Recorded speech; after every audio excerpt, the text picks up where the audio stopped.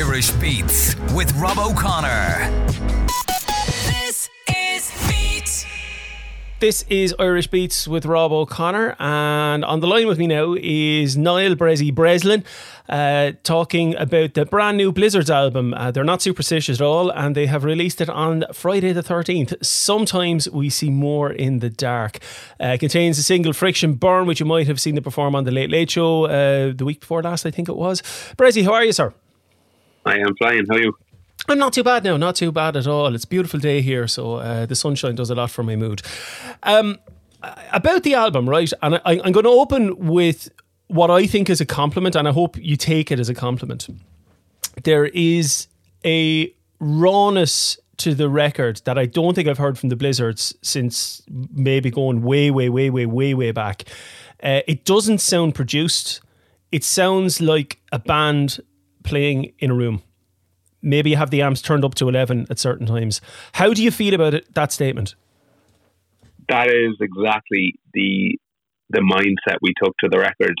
The first thing we said is that this needs to sound like we've just plugged in and played. I think from somebody who's produced music for so long, and I own a recording studio and I see it so much, I also see the kind of development towards overproduction where people produce things to literally an inch of their life. And I don't know, I kind of had to have a hard talk with myself and with the band, and I said, like, that's not us. It's not the music we love. It's not the music that got us into music in the first place. So the idea was to go back to that rawness that got us into being in a garage band. And when we were growing up in the 90s, that's what it was. It was, you go in with crap amps, a half bet down PA system with one mic and a drum kit that is falling apart, and that's how you start, and that's where we want to go back. So the production is absolutely aimed at that rawness, and we had a kind of a rule with the album that we can't have more than 3 guitar lines in any track. Like, usually when you're tracking something, you could have up to 15 different tracks of guitars. We were like, if we can't make it work with just me and Justin and Louise, then the parts aren't good enough, essentially, is what we were trying to say, and we need to write better parts. So that was the kind of philosophy we took into the record. Yeah. I can see where you're coming from with that. It must be, by putting limitations on yourself like that, it must actually be quite freeing. I know that sounds like an oxymoron, but you know what I mean? Also, what it does, without kind of getting overly into the production on it, it frees up space for the vocals. And the day when I was learning my trade with the likes of Michael Beinhorn and stuff, he says anything that takes from the melody, anything that takes your attention away from what matters in the song, it doesn't need to be there. It just literally doesn't need to be there. So by being really kind of not restrictive, but really kind of choosing the parts that worked, we left loads of space for loads of the vocals and backing vocals and BBs, which is kind of a trademark of our sound. So that's what. Also, when it came to mixing it, you could make the drums sound nice and beefy because you didn't have all these different instruments fighting for space, which is what happens when you overproduce tracks. Everybody's looking for their little bit of space in the frequency spectrum, and it just sounds squeezed. And don't get me wrong, we've done that. We've done that in the past where we kind of and it didn't feel particularly right. And what made us really realize this was working is the live setting. When we transferred the songs live, they work really well because we can perform them live. We don't need loads of backing tracks to do it. It works really well as just a raw guitar track. Yeah. Can I ask you then? I know, right? So the album came out today, as we record this today on Friday, and I listened to it this morning. So I got the first full listen to the album this morning. I heard the singles all right beforehand. And there was a couple of the songs struck me as if they might have been done in one take. And again, I mean that as a compliment. I don't mean that as you just kind of farted something out and off you went. And I'm thinking about a song like Currency of My Soul. That sounds like it was just, right, we'll put the people into the room, get the lads together, and we'll just open up the mics and off we go. That was done in my house. Was it? Was done in my house, me and Louise kind of sat down and I said, I have this song that I wrote for my sister's wedding, and my sister's wedding was a really special occasion, of course, but like I sat her down and I said, I want to play this for Andrea at the wedding, and she goes, I I want you to put that on the album. And I said, well, we don't have time to. We've recorded all the songs, so we don't have any time. And she goes, let's just do it here. Let's just track it here. And I plugged in my guitar amp. I put a tiny little mic here in this little small podcast room in my house, and we recorded it. And me and Louise, Justin actually sang on it after, but me and Louise sang that live on a mic in the house. So it was, that's exactly what it was. And then Something Grips You, Something Holds You was a live take as well. Yeah, with just me and the and I mean it's I think the other thing, and I don't mean this in any way big-headed way, but we can all play our instruments. You know what I mean? We've all been doing this a long time, and I think it's really important that if you can do that, you should try. It's a different kettle of fish. It saves a hell of a lot of time in studio, I can tell you. Yeah. Few lives. I think also Friction Burns was very much live. And that was our first kind of single from the record that we said, right, these parts, it's 2 guitar lines, lads. And I remember, lads, we should be putting this in. No, 2 parts. Like, keep your focus on the hook and the lyric. So that was it. Yeah, it was very much. And the thing about it is, you don't massively in today's music industry, there's bands that do it really, really well. But ultimately, that type of music isn't filling Spotify playlists, really. It is very much you being honouring yourself. But then there's obviously a movement towards, in Ireland especially, one of the biggest bands in the world now is Fontaines DC, and they're just going to get bigger. They made a big statement with all their records, the 3 records. But like when you look at that, they still get very little radio play in Ireland, but they're one of the biggest in the world. So it doesn't translate the way it used to. Radio used to be the be all and end all, but there's other options now, and I think that's a really important movement because you spend so much time worrying about that and you've got very little control over it. It's an interesting mix, isn't it? It must be very difficult for how do I say this now without sounding arrogant? It must be very difficult for musicians to back the right horses. Do you know what I mean? Because you could put all your effort into certain thing and you might get nowhere with it. So you could put your into radio play or worrying about getting on the right playlists. And then maybe if it doesn't happen, it must be difficult, Having been in the industry for quite a while, that when you start chasing things, 2 things happen. Maybe you will catch what you've been chasing, or maybe you won't. But if you sacrifice what you're trying to be to do it, it's a double whammy. It feels doubly difficult. So we were like, well, the way we want to look at it is, we don't want to do that, and we want to write an album that goes back to where we came from and honors where we came from. And after that, everything else is out of our control. Literally every single other thing is out of your control.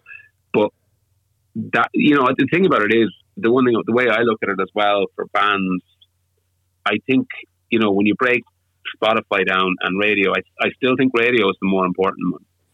Really, I think, because it almost gets into people's psyches when it's played, high rotations and radios. It almost gets into people's subconscious almost. And I think Spotify is a little bit more passive.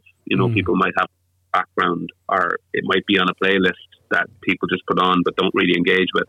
So I it's an interesting one. And then there's other thing. I spoke in South by Southwest this year, and one of the things I said is that musicians are now expected to be content creators as well on top of everything else. And we're not content creators. We are not that, and it becomes quite overwhelming to constantly have to worry about, will this work on social media? And social media is a great marketing tool, but it can consume you if you don't keep spending it. Yeah, I know some people who spend their lives on social media, and in some way, I don't want to sound arrogant, but in some ways I kind of pity them, because I think, Jesus, that must be an awful burden, because you can't maintain that for too long. You can do it for a while, but it can't be you have the album coming out now. I'm sure you're all over the place. You're doing all your bits, but that's a very set period of time. You couldn't do that 24/7, 365 days a year. Well, no, it's a real opportunity as well. Like, I look at social media and I go, right, this actually really, it can help. It can help in a way that, right, you're getting exposed, but you're up against a million other things coming out. There's so much information out there, and it can be difficult. But record labels very quickly will tell you first off the cuff, if you can own or you can break into TikTok, you're on a winner. But there's something about that that's interesting. You know, there is artists that are absolutely massive on TikTok, but couldn't put people into Whelan's for a show. So there's not happening or breaking down that I don't think anyone's fully worked out yet. And the other thing that I need to be careful with TikTok is it's kind of teaching people to write 15-second songs. The real art is songwriting, structure the music and actually to make it, you know, all that kind of stuff. So I think TikTok is a brilliant marketing tool. I actually enjoy it a lot. Well, I'm not going to lie to you. I don't have to sit here and tell you, oh God, it's this, but it's actually a lot of fun when you get onto it. But I do think as a musician, you have to keep a bloody close eye that you don't get run over by it and it doesn't become the main vehicle for everything you do. Because then what happens is you get a bite, things kick off, and then you're thrown on the stage and you realize, oh my God, I haven't been on stage before. I have no stagecraft. I'm really nervous. All this development, and I think the artists I love the most, especially Irish artists, are artists who are given space to develop. A prime example is Hosier. Hosier came out now with Take Me to Church and, you know, was on TikTok. Like Hosier, when he put out TikTok, Take Me to Church, we all knew this was something very, very special. I had heard Hosier 3 years before that. He was actually in the studio with me in London. I was like, oh my God, this is a different level. This is global. This is unstoppable. But he's not ready yet because he didn't know what it sounds. He was a nervous kind of young lad. He needed to get a stagecraft, and now he's just a superstar because he was given space to develop and he was managed well by Caroline Downey. So all this stuff is so important in music development, stagecraft. You know, so we shouldn't you can't bypass that stuff. You can't learn that stuff on social media. You can only experience it. So that would be my advice to anyone who's in music: get a good manager that protects you and develops you and sees it all and kind of keeps you safe, really, more than anything. Easier said than done, but you're 100% correct. Another thing, anyone who wants to get ahead in music is they need a good bass player. And I'd like to talk to you briefly about the addition of excuse me. I'd like to talk to you briefly about the addition of Louise Carroll to the group. Now, if I'm correct, and if I am wrong about this, please do pick me up on it. Sometimes We See More in the Dark is the first Blizzard's album that Louise will have worked on from start to finish. Is that correct? 100%, yeah. Right. As I listened to the album here now, or this morning, I got that sense of it being a band in a room playing. It's also arguably the heaviest album by the Blizzards I've heard in quite some time. What kind of energy has Louise brought to the band?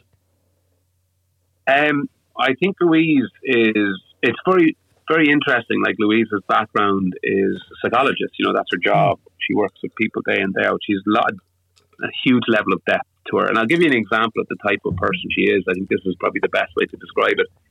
When we needed a new bass player, things happen and the band needs to move on, and that happens to loads of bands. And we needed a new bass player.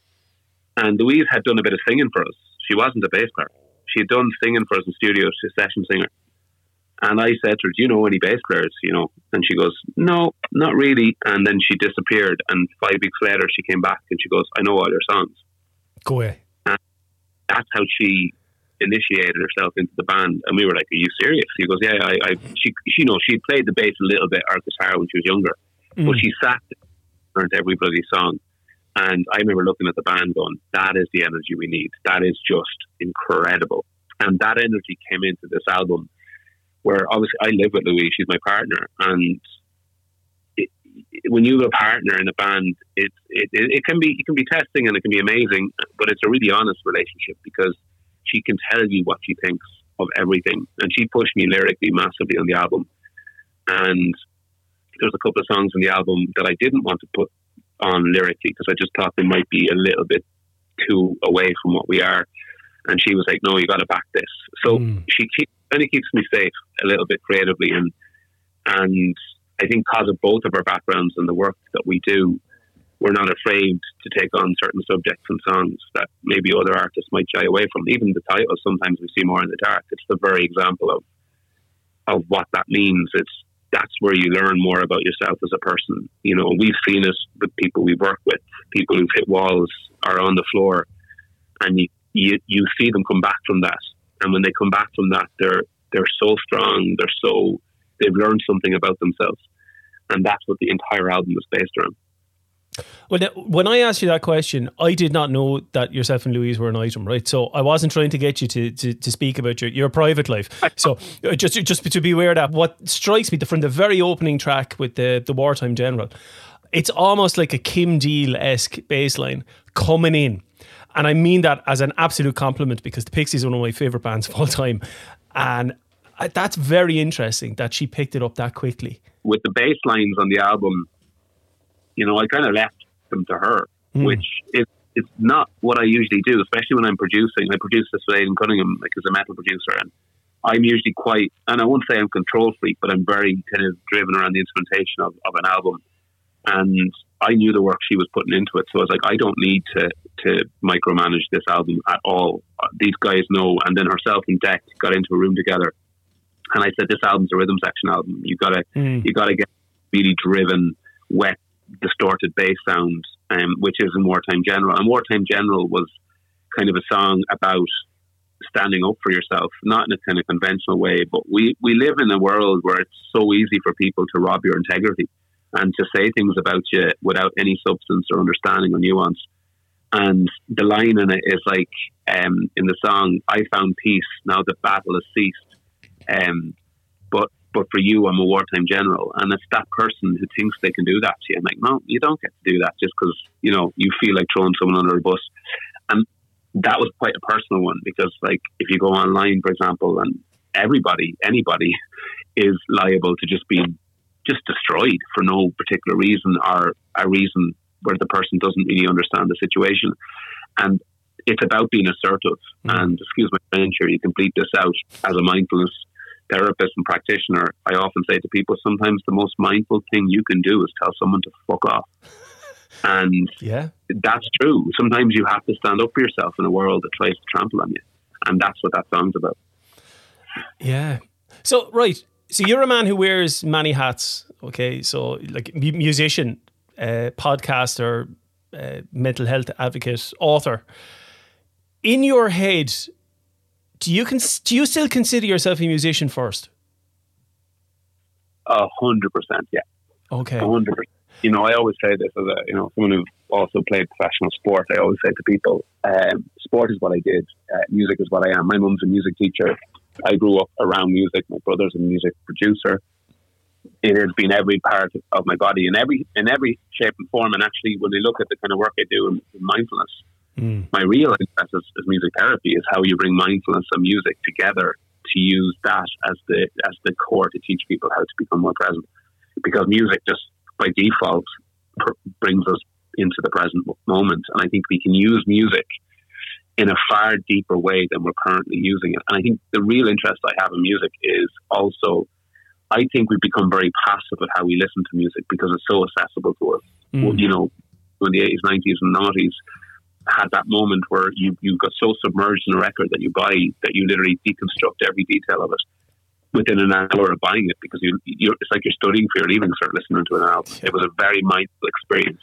Whereas I think now, because it's just, on the streaming platforms are great and all, but I think they start to teach us to become far more passive with how we consume music. And if we can change that, and we can teach people to actually think about the person behind the microphone when they're singing, think about the performances, the nuances in the song. So I would often use, older songs or older bands like Brian Wilson or the Beach Boys. And if you listen to those recordings, you can hear all these tiny little things if you keep your ear out for them. And that's mindful music. And that's kind of combining my two loves, which is I genuinely care about where we're going as people. I think we have a big junction in the world after what we've gone through. And we need to look out for each other far more than we are. So on the subject of music and mindfulness, where do you stand on physical media? And I'll couch this with a little bit of work that I did last year. I did a documentary about vinyl, about the resurgence of vinyl, because I kind of got into it myself over the last couple of years. And as we were talking to people, and this was in conjunction with my work in WIT, and as we were talking to people, one of the things that kept coming up again was, you mentioned mindfulness, but people making a more deliberate choice about the music that they put on and the music that they bought. So, for example, somebody might do a throwaway listen to something on Spotify, Apple Music, insert streaming service here. But if you're going to buy a record, if you're going to spend 20, 30 quid on a record, you're going to listen to it more than once. Do you know what I mean? You're going to get to know it, you know. Yeah, so go ahead. How you listen to music, I think, is what I'm trying to bring to the table. But so one of the things I do a lot is I work a lot with people. I've been doing that for years. You know, as a mindfulness practitioner, you find a lot of people who find it difficult to access things like the breath, and you know, they might be immensely anxious and focusing on the breath is quite difficult for them. But then in that case, I would bring them in and I say, I'm going to do something with you now. And generally they're music fans. Most people are. And I would get them to tell me maybe their favourite few songs. And what I would do is I would get the isolated vocal from whatever song that might be. The first one I did was a beautiful Somebody to Love by Queen. A girl that I worked with just loved that song, and I got the isolated vocal and I sat her down and said, you listen to this as a big production and, you know, incredible piece of music, but listen to vulnerability of this with just him behind the mic, and you could hear him taking the breaths, you could hear him, you could do all that stuff, all the nuances in the vocal, all the vulnerability in the vocal. And I said, tune into that, listen to that. That is a man who is a genius, but also he's just a human being with a gift, and that's all you're listening to. And she started getting emotional because she was like, I've never listened to music like this. And that starts to get them into a place of, like, when they hear that song again, they don't just hear it as a body of work, they hear it as a far more human piece. And I do that across the board with all different. I did it. Another friend of mine is a huge Soundgarden fan, and you know, we grew up with Soundgarden. You know, the producer of Super Unknown did our first two albums, and I got like songs from that, and I got the isolated vocals, and I brought them through it. And I said, you look at Chris Cornell as the greatest rock singer, one of the greatest rock singers of all time, but listen to this. And he just fell into this deep trance listening to it. And that to me is how you help people with music who might find it difficult to access things like meditation. I think that could be massively useful to people with Alzheimer's as well. I think for people with sensory issues, I think for people, you know, with autism, music therapy is a gift that is only going to become more important because it is a universal language. And as John O'Donoghue said, music is what language would love to be. And I think that is how powerful it could be. Yeah. There's a huge amount of work done in this area. I've read there's a great book came out a few years ago. You've probably read it. This Is Your Brain on Music by Daniel Levitin.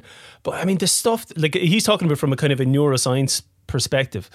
But I mean, so if you're a bit skeptical about it, he can show you kind of facts and figures and kind of quantify it to a certain extent, so that this isn't just airy fairy stuff. There's actually some serious hard science to this, as well as the intangible mental health benefits as well. I remember the one he did about Alzheimer's. Like the science is growing more. Like the science is quite prevalent now around the neuroscience element of it.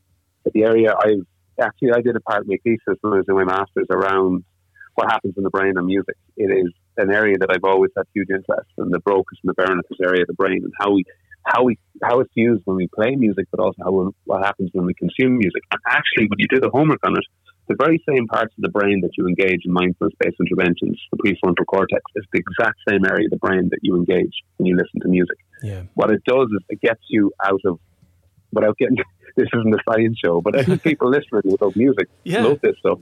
Our limbic system is the kind of fight or flight. It is that kind of, it feels like we're in there all the time now. That slight anxiety is a great part of the brain, but only to keep you, you know, it's a security guard.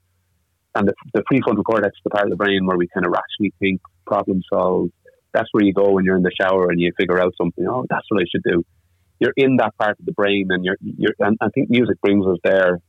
And that's what happens with mindfulness. So a lot of the research is showing around that the very areas of the brain that benefit from consistent mindfulness practice are the very same areas of the brain that benefit from consistent listening to music.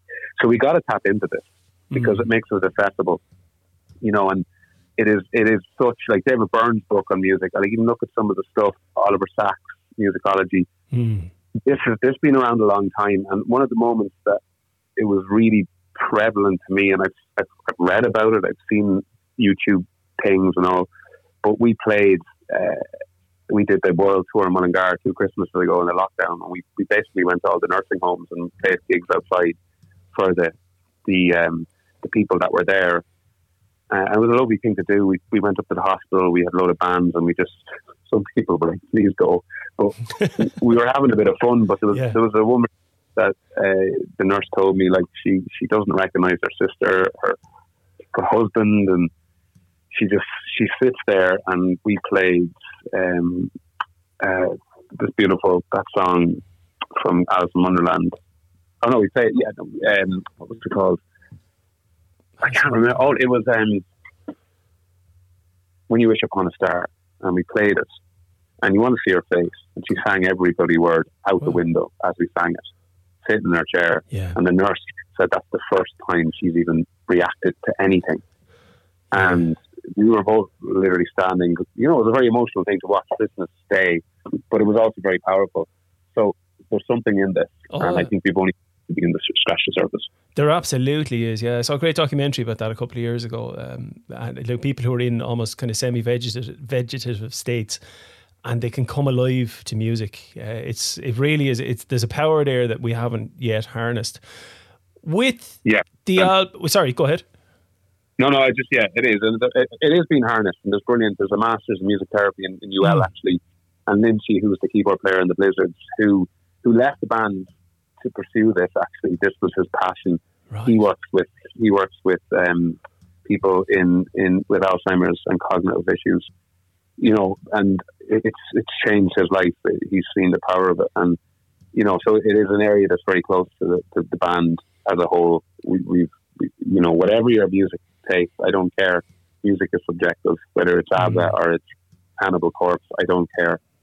You know, we all have the ability to transcend into that present moment by listening to music. Fair play to you for getting ABBA and Cannibal Corpse into the same sentence. Yeah. Right, well then, to kind of close it up then, is perhaps sometimes we see more in the dark a culmination of the many hats that you wear. And I'm going to give you an example. The song Something Grips You, Something Holds You. I was listening to that earlier this morning, and I was really enjoying it. I kind of got into it. And then it's almost, I think it's this song, I think I'm correct in this. It's almost like this kind of bog poet philosopher from Connemara wanders in at the end with some words of beauty. And there's definitely some spoken word on another track as well, at least one other track. Yeah. Is this you mixing podcasting, your mindfulness and your music all together? Well, I'll tell you quickly how Something Grips You, Something Holds You came up. I went up to interview Michael Harding in Donegal. He's one of my heroes. He's a poet and philosopher. He's an incredible man, writer. I loved him for years, and I went up to speak to him, drove up 6 hours up, 5.5, 6 hours up to him, spoke to him for 3 hours, recorded it, drove back, listened to it. And that's where Something Grips You, Something Holds You. And what it came from is about the day Kurt Cobain died in my school, the 8th of April 1994, when he was found. Yeah. And I remember asking the teacher, who knew we were, the band, the class were obsessed with Nirvana. And the Christian brother punched my desk and called him a coward and screamed in my face. And I always remember to this day how I felt when he did that. Not knowing, never really hearing the word suicide before. Him fully aware that we were really confused and in a way scared. And that's what was said to me. That song is about what should have been said to me and to the class that day. And that's what Michael Harding says. And that conversation in the podcast came. I said, this is what should have been said to me. And this is the way we should be treating young people and having conversations with them. And as Michael said at the very end, sometimes when you feel life is letting go of you, something grips you, something holds you, something keeps you there. And that to me is hope. And that's the one thing you got to always keep a close hook on is hope, whatever that is. Yeah. So that song was, and it is, you know, it was funny. We got a review today and they were like, oh, I loved the album, but that song felt a little bit, I said, it's almost like they don't want us to be sincere. We have to always just be the balls out rock. And every band has a right to write songs like that. Every single band has a right to do that. And having Michael on it was just a gift for me personally, because as I said, he's inspired my work for years. Well, I'll say it right. Friction Burns is a banger. Play God is that's the most, well, what I think is the most produced song. It's on the album. It's a banger. But from what I heard this morning, Something Grips You, Something Holds You is my favourite track in the album. And I think it was just that voice came in out of nowhere. I didn't expect it, and it really all came together. Wasn't aware of the Kurt Cobain thing on top of that, but now the next time I listen to that, it's going to mean even more. I'm not wearing a hat, but if I was wearing one, I'd take it off to you. Bressie, the albums from the new album from the Blizzards, Sometimes We See More in the Dark, it is out now. You're doing an album launch party tomorrow night as we record this. It'll be in the past when this is broadcast on the radio. You do have some more gigs coming up. You're playing at some festivals over the summer, but if anyone wants to find out more about what's happening with the Blizzards, what's happening with you guys, what's the best place for them to go? Come on our socials and watch us talk absolute nonsense, because we tend to do that on our socials because no one else listens to us. So yeah, come on our social media page, have the crack. It's always a pleasure to interact with people who listen to the music. Deadly. And you might even do a 15-second TikTok dance. Would that be a possibility? Nobody on earth has the insurance policy to let me dance, so I cannot get health insurance. I can't do it. You don't want to see that. Nobody needs to see that. Fair, but God bless your honesty.